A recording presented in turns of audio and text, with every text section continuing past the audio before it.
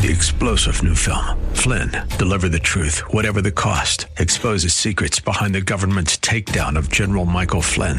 Flynn knew what the intel world had been up to. He ordered the first audit of the use of contractors. This set off alarm bells. He told the truth. He was the most dangerous person for Donald Trump to hire. They had to get rid of Flynn.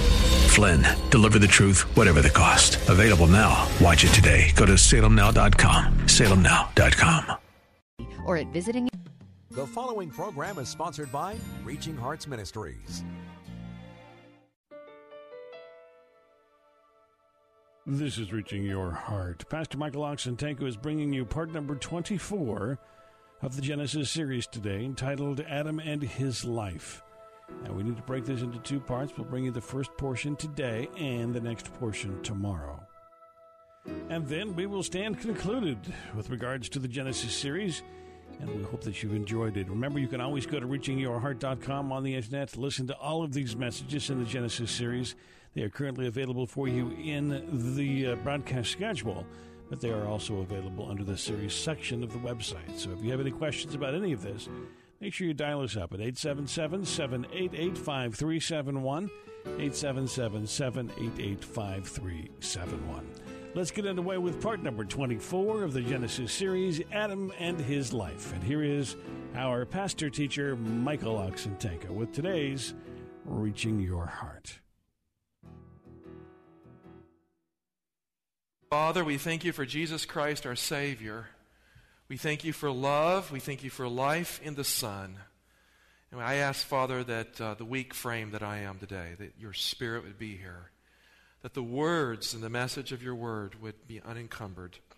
And Lord, I thank you for Jesus, our Savior.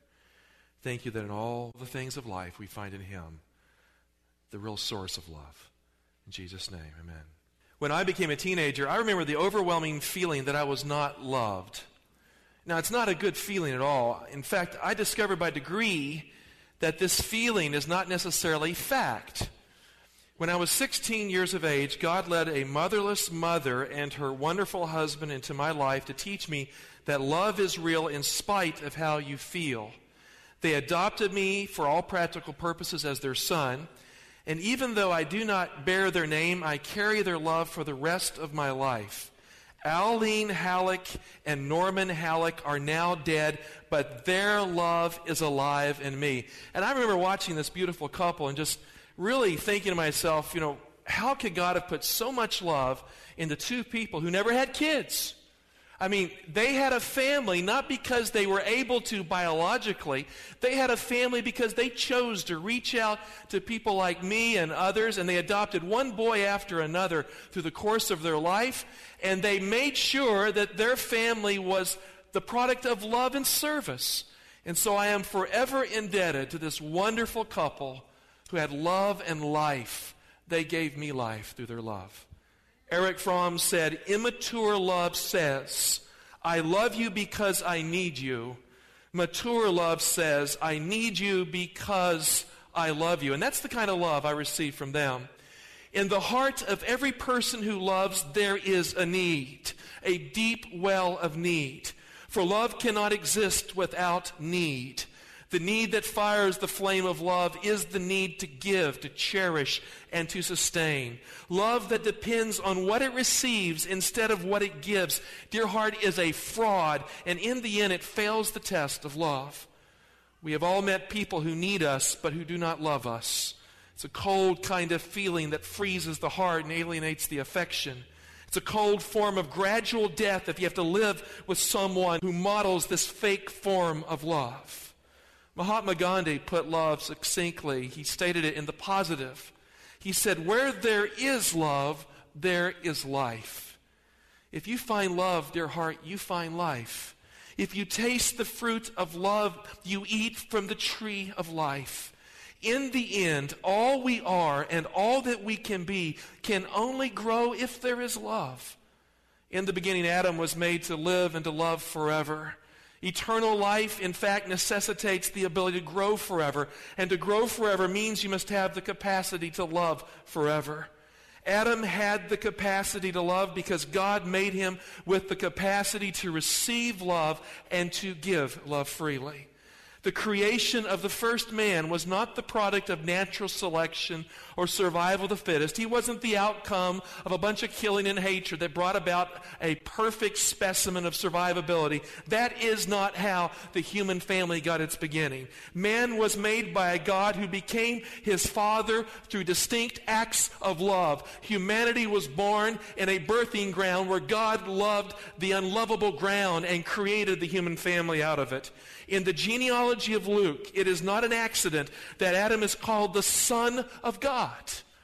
He was called God's son because God made him his son. He chose to love the clay that became the man. Have you ever asked the question, why did God make Adam in the first place? You ever asked that question? Why did he create him? Did God create Adam because he was lonely? Have you ever thought that? Well, maybe God was lonely and he said, I need a man. So I'm going to make Adam and Eve because I'm lonely. Have you ever thought that thought? Did God create Adam because he needed someone to complete himself?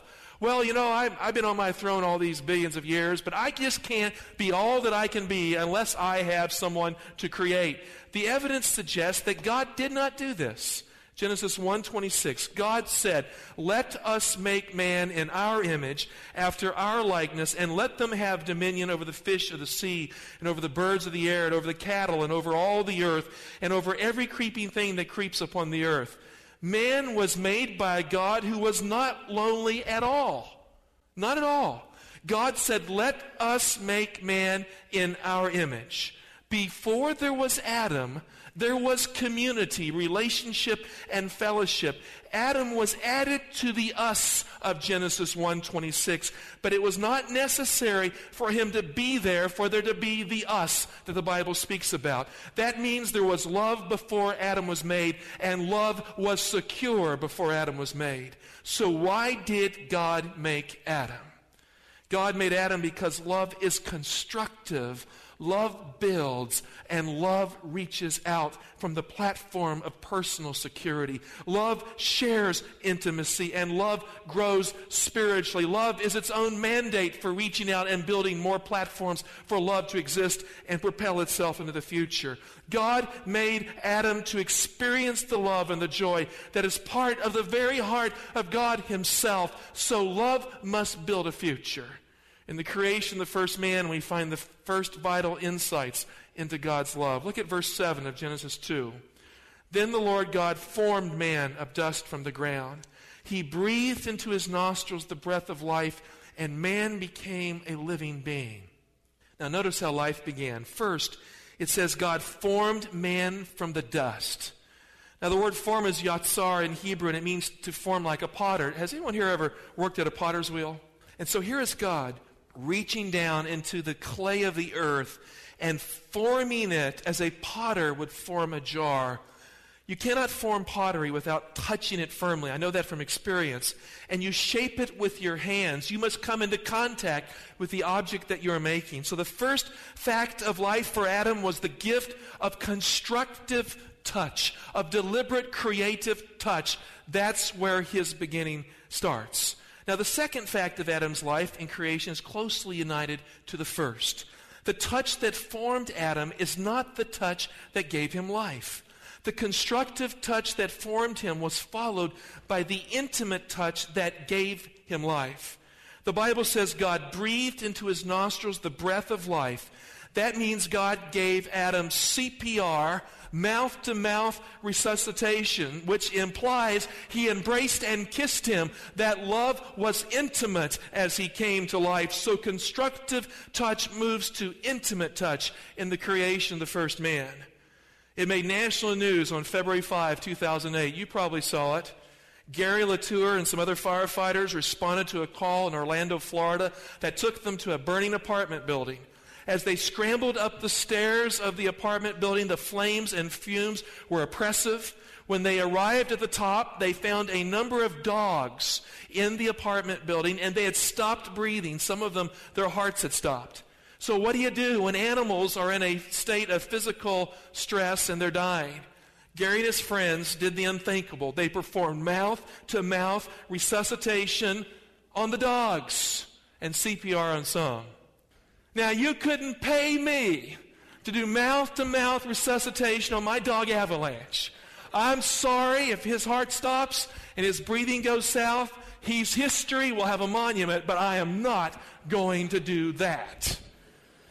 Now, when God made Adam, the creator of the universe, who is the high and holy one, lifted up, bent down, descended, came to the miry clay of a mucky earth that had formed out of the chaos of a primordial void. And he took the clay, and he embraced the clay, mouth to mouth. He breathed into man the breath of life, and he became a living soul.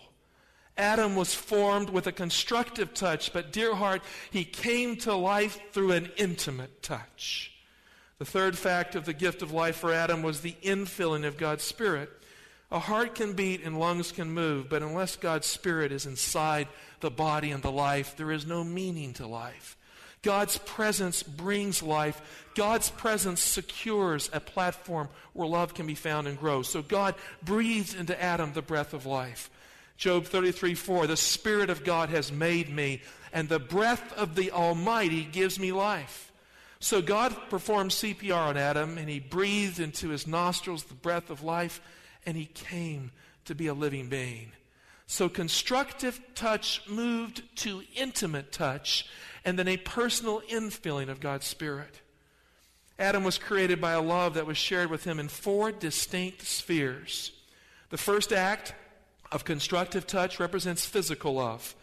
The first need in a baby's life is the need to be touched. And God gave Adam what he needed. The second act of intimate touch represents deeply relational love. While physical touch calms, tender touch bonds. So Adam bonded to God as his father because of the tender touch. And the third act of the infilling of God's Spirit represents spiritual love. The Holy Spirit was given to Adam so life would matter and God's presence would never leave him. Adam knew all 3 kinds of love in the day that he was made. That means Adam was made with no spiritual or relational or emotional deficits. He was made complete. He was loved into existence. Now, the last act of love was the act of grace. Grace, I believe, based on Scripture, is the glue that holds physical love, intimate love, and spiritual love together. Grace is the action of love upon the heart and the mind. Grace creates a place for the person to be loved and to belong. Look at Genesis 2:8. And the Lord God planted a garden eastward in Eden, and there he put the man whom he had formed. The Bible says literally he planted a garden from the east in Eden. The garden is the place for grace here in the story. The garden is the spot where love can grow. The garden was not the place where Adam was made. It was the place where Adam was put after he was made. The text is very clear. God made him on the outside of the garden, and God put him inside the garden. So the only way to live in the presence of God, the only way to really know God and to experience God is to have grace pick you up and put you in the grace place. And there he was in Eden. The Bible says the garden was planted literally from the east. In the Bible, the east is the direction of the beginning or the direction of eternity in the past. As far back as there was God, there was a place in the heart of God for Adam from the east. Before there was Eden on this world, there was an Eden from the east in God's world.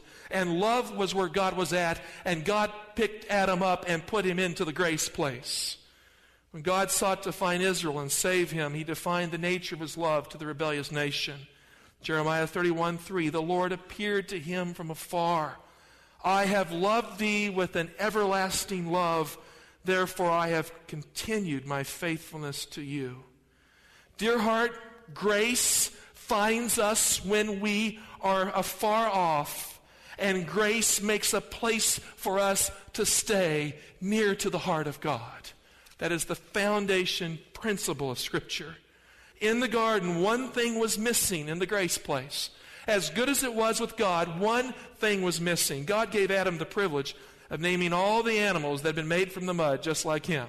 The lion, the giraffe, the weasel, the mouse, the rat, the T-Rex without sharp teeth.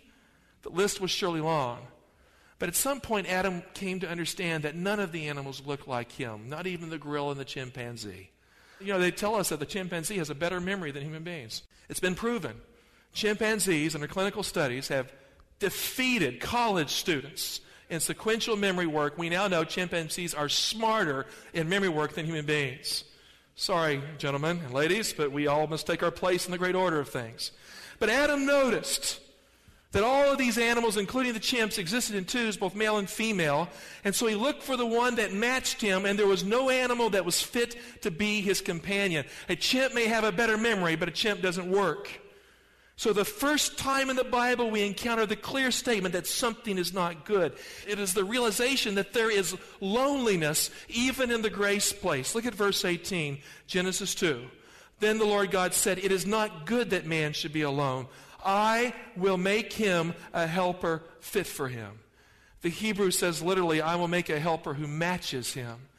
The idea of the Hebrew is a helper who corresponds to his need. The first person in the Bible who needed help was a man. And all the women should say, amen. That means the woman was deliberately made for the need of the man. Her strength was her capacity to support and to help her man. It was not a lesser role, but it was a perfect matching of his need. She was created to match the one area of his weakness. Without the woman, the man was incomplete. Without the story of creation, the words of Paul might appear sexist. Let's look at them. 1 Corinthians 11, verse 9. "For indeed man was not created for the woman's sake," but what does it say? "The woman for the man's sake." That means the woman has the greater power to sustain the heart and lift the spirit. Now, so I ask a question in light of this wonderful truth. A pointed question. How many wives here today have never discovered this basic strength that God has given them for their marriage and for their husband? A man that is worth his salt is hard enough on himself, and he doesn't need his wife to be harder on him still. A man who works hard and tries to provide for his family deserves a safe place to experience support, affirmation, and love in the arms of a wife who is not his critic. He needs a wife who will encourage him and soften the severity of his struggle to achieve. He needs a wife who will be careful to speak well of him when she is in the presence of others, and to speak tenderly to him when he needs a different point of view or perhaps correction. The heart of a man is not complete without the love of a submissive wife, and I use the word submissive. The wisest man who ever lived described the evil of a carping wife who tortures her husband with complaining at every turn in his life. Proverbs 19:13. We've read it in our Bibles, but now this day it's in church. A wife's quarreling is a continual what? Dripping of rain. Now, women, I will not ask if this applies to you, but if it does, let the Word of God change your behavior. A quarreling wife is the same as water torture for her husband and her children. Now, you don't want to do that, do you? We don't want any Guantanamo Bay homes around here, do we? No. Now, the love of a Christian woman is a gift from God. In contrast, the love of a Christian woman who understands her vital role is a gift from God to a grateful husband. And the key word there is grateful husband. Proverbs 19:14, "House and wealth are inherited from fathers, but a prudent wife is from the Lord." So God made the first woman as the first gift to a lonely man. Unlike Adam, who was made on the outside of the garden, Eve was made on the inside of the garden. Eve was created in the grace place. She was built with the garden in mind. She is a reflection and embodiment of the paradise of Eden. You ask me the question, which one of the two is the most significant work of God's creation? And I must say it with authority. The woman is the most significant work of God's creation. She is closest to the grace place in her formation by God. But the name Eve, given by Adam, believe it or not, was not her first name. Did you know that? It's her second name. Look at Genesis 2:21. "And the Lord God caused a deep sleep to fall upon Adam, and he slept. And he took one of his ribs and closed up the flesh instead thereof. And the rib which the Lord God had taken from the man made he a woman, and brought her unto the man." Now, when Adam woke up, it didn't take long for him to figure out that dreams come true in the grace place. Eve was a knockout in every single way. She was the answer to his dreams. When Adam was created, he was immature. He was the center of his own universe. He wasn't evil. He just simply had started where immature people start, very much like husbands who marry and then have to grow into the man they must be. That is why in verse 23, he named his wife after himself. Look at Genesis 2:23. And Adam said, "This is now bone of my bones and flesh of my flesh. She shall be called woman because she was taken from man." Now the Hebrew says literally, she shall be called Isha because she was taken out of Ish, which means him. Adam named Eve after Adam. It's nothing but the feminine form of who he is. Now how long they lived without trouble, no one knows, but one day the serpent came along and he convinced Eve to seek a path of independent growth and development without God and her husband. Genesis 3:5. The serpent said, "For God knows that when you eat of it, your eyes will be opened, and you'll be like God, knowing good and evil. When you touch this fruit, you eat of it, you're going to be godlike." So when the woman saw that the tree was good for food, and that it was a delight to the eyes, and that the tree was to be desired to make one wise, she took of its fruit and ate, and she also gave some to her husband, and he ate. So what happens next is terrible.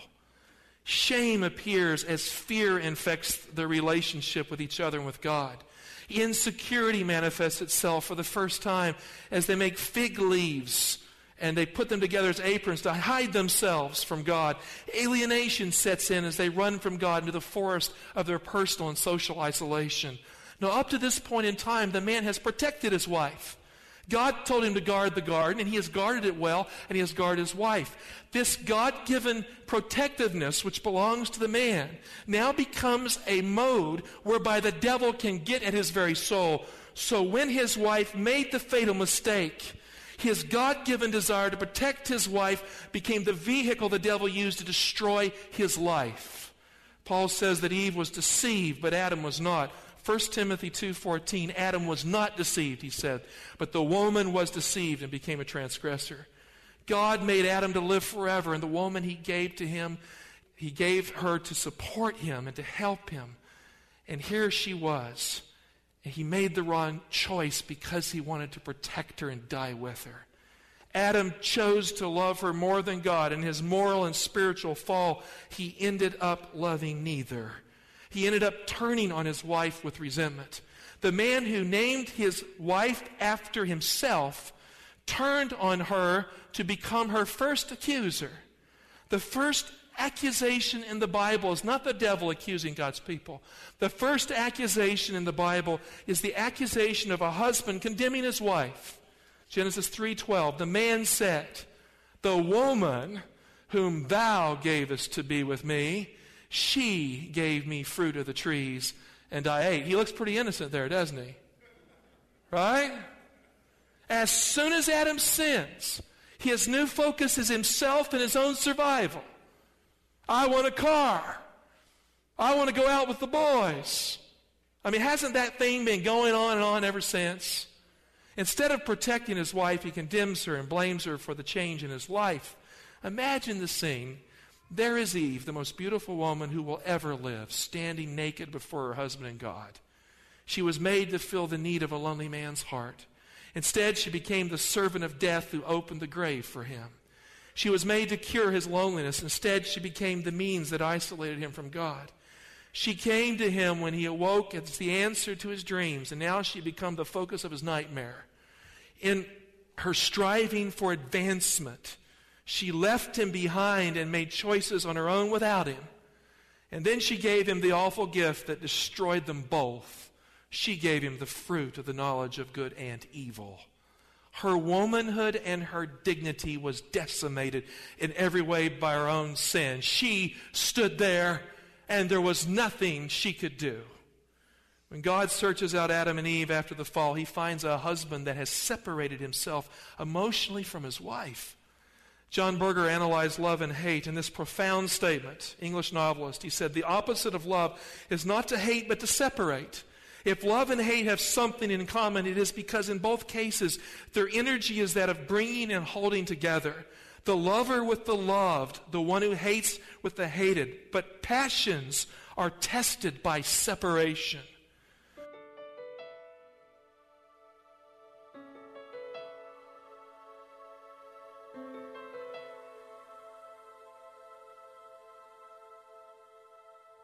Well, there you have it, the first portion of part number 24 of the Genesis series, Adam and His Life. If you'd like to listen to this broadcast again, it's available for you at reachingyourheart.com. You'll find it under the broadcast schedule there on the main page. If you'd like to review any of these messages in the Genesis series, they're available there for now in the broadcast schedule, but we'll move to the series section of the website, and you can find that there on the main page as well. But if you have any questions, feel free to call us at 877-788-5371, 877-788-5371. Reaching Your Heart is a listener-funded program. If you would like to help us out, the address here is Reaching Hearts International, 15300 Spencerville Court, Suite 201, Burtonsville, Maryland, 20866. That's Reaching Hearts International, 15300 Spencerville Court, Suite 201, Burtonsville, Maryland, 20866. We love hearing from our listeners, so drop us a line. Just let us know that you listen. Well, we are out of time for today's broadcast. Thank you so much for joining us. We hope that you'll join us again tomorrow. And for everyone here, please also know that we pray that God is reaching your heart. 3-star General Michael J. Flynn, head of the Pentagon Intelligence Agency, knew all the government's dirty secrets. He was one of the most respected generals in the military. Flynn knew what the intel world had been up to. He understood its funding. He ordered the first audit of the use of contractors. This set off alarm bells.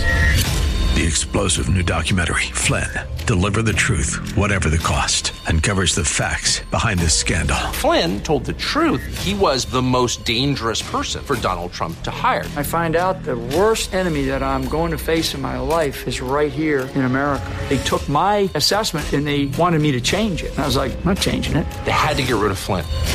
With in-depth interviews, archival footage, and never-before-seen personal records of the man behind the headlines. I just felt like I was drowning. Flynn, Deliver the Truth, Whatever the Cost. Available now. Watch it today. Go to salemnow.com. salemnow.com.